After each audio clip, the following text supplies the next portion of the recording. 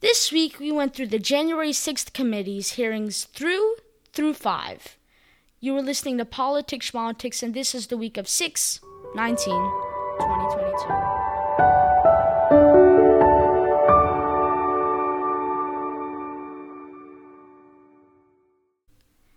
Hello, everyone. I hope you've been having a nice week. And this episode's basically going to be the guides from the January 6th committee's hearings.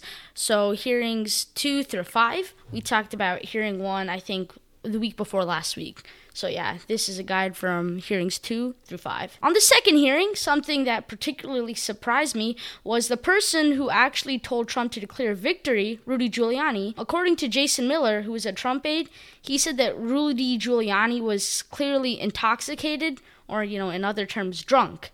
And Rudy Giuliani was saying earlier that night that they'd won the election and that the election was being stolen from them. And then eventually Giuliani found his way to Trump, and he talked with Trump several times that night. And then you saw, the next morning, Trump declaring victory and claiming election fraud 3 days before the election results were even finalized. And Trump's son-in-law told him that if he was Trump, he wouldn't go along with Rudy's advice. And, kind of had me thinking, if Rudy wasn't drunk that night, could things have turned out differently? I mean, was election fraud, was it a prepared excuse? Like, was it decided ahead of time as their go-to plan if things didn't go well? Or was all of this really just the cause of some drunk guy? Either way, we also learned about in the second hearing about Trump's post-election fundraising. He'd raised $250 million for court battles. They rarely won those court battles. And the Trump campaign, they bombarded donors with emails, sometimes up to 25 emails a day. And those $250 million just basically ended up going to Trump's Save America PAC. And from there, some of the money went to various organizations, including Trump's own hotel organizations. The second hearing also took a deeper dive into how those around Trump had told him his election fraud claims weren't true. And Bill Barr said that, he was moralized because he thought that if Trump, if he really believes this stuff, then he's become detached from reality. The third hearings focused more on Mike Pence himself and the pressure he faced from all sides, how we had John Eastman floating all of these ideas to Pence, such as rejecting electoral votes, so just ignoring election results in certain states, or to tell states where the results were close to re-examine the election. Now, Trump knew that these plans were illegal. Pence had even told him that the plan was against the law, but Trump was still all for it. Day 3 of the hearings also showed how the rioters were only 40 feet away from where Pence was taking shelter, and Trump didn't even bother checking in on Pence while all of this was happening. And we'd known from the hearings number 1 that Trump wasn't even the person who got this right to stop. That was all Pence. Now, even after the riots, John Eastman, he was still going after a way to keep Trump in power by raising the idea of delaying the counting and the sealing of the election, so, the electoral count in Congress. He was saying they could delay it by 10 days because there had been a violation of the Electoral Count Act, and I guess there was really no solution that was too immoral for him. He later emailed Giuliani for a pardon. Day 4 of the hearings focused on Trump's pressure on state officials, and we already know from the last episode how Trump had pressured Brad Raffensperger to find 11,000 votes in Georgia, and Mr. Raffensperger testified that he looked into all of Trump's claims of frauds, but there wasn't nearly enough fraud to overturn the results in states, and a lot of Trump's claims about the state elections simply just weren't true.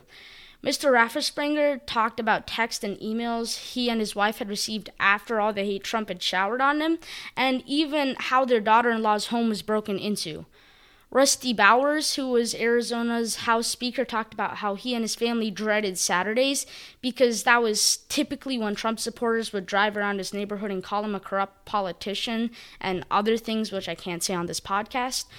2 election workers, and they're just, ordinary election workers. They aren't even big-time politicians. Just 2 election workers who were going on with their life. They were scapegoated by Rudy Giuliani to pin election fraud claims on. Rudy had said that they were supposedly exchanging USB drives when It was just a ginger mint. But it was a mother and a daughter, Ruby Freeman and Shaye Moss. And the mother, Ruby Freeman, said that her name and reputation had been ruined and how she felt it was her fault for, choosing this job and putting her family in danger. And the daughter, Shaye Moss, talked about the threats she'd received, many which were racist, and how she can't go out, and she felt homeless after she had to relocate because the FBI said it wasn't safe for her to live where she was anymore. We were also shown text by Senator Ron Johnson as he was trying to deliver alternate slates for Wisconsin and Missouri. And slates were, I guess it was just another idea for how they would attempt to overturn the results of the election. And you could see, just everyday ordinary people were negatively impacted by all of Rudy Giuliani and Trump's lies. Finally, in the fifth hearing, it was revealed that many members of Congress had asked for pardons, such as Matt Gaetz and Mo Brooks. Mo Brooks actually spoke at the...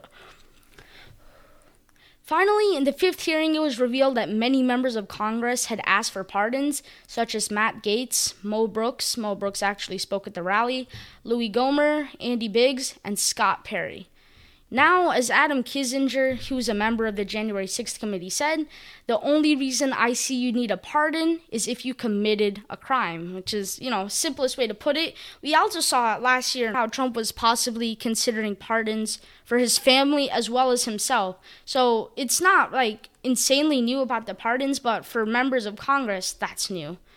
We also learned a ton about how Trump wanted to replace Roslyn Clark, the acting attorney general, and replace him with Jeffrey Clark, someone who worked in the Environment and Natural Resources Division. Jeffrey Clark was someone who was much more likely to lie for Trump and really do all the dirty work that Roslyn Clark didn't want to do, and it was clear that Trump really only wanted to appoint Jeffrey for that reason. It's not like Jeffrey was even, prepared, qualified for the attorney general. He was just someone to do the president's dirty work. But the Justice Department threatened Trump with mass resignations, and that was enough to make Trump not replace Roslyn. And as I said before, folks, that was pretty much it for this week. It was just a quick rundown of January 6th committee's hearings 2 through 5. I wanted to release an episode. I'm heading out to a trip pretty soon, and I also promised an episode on this, so yeah, we got it out.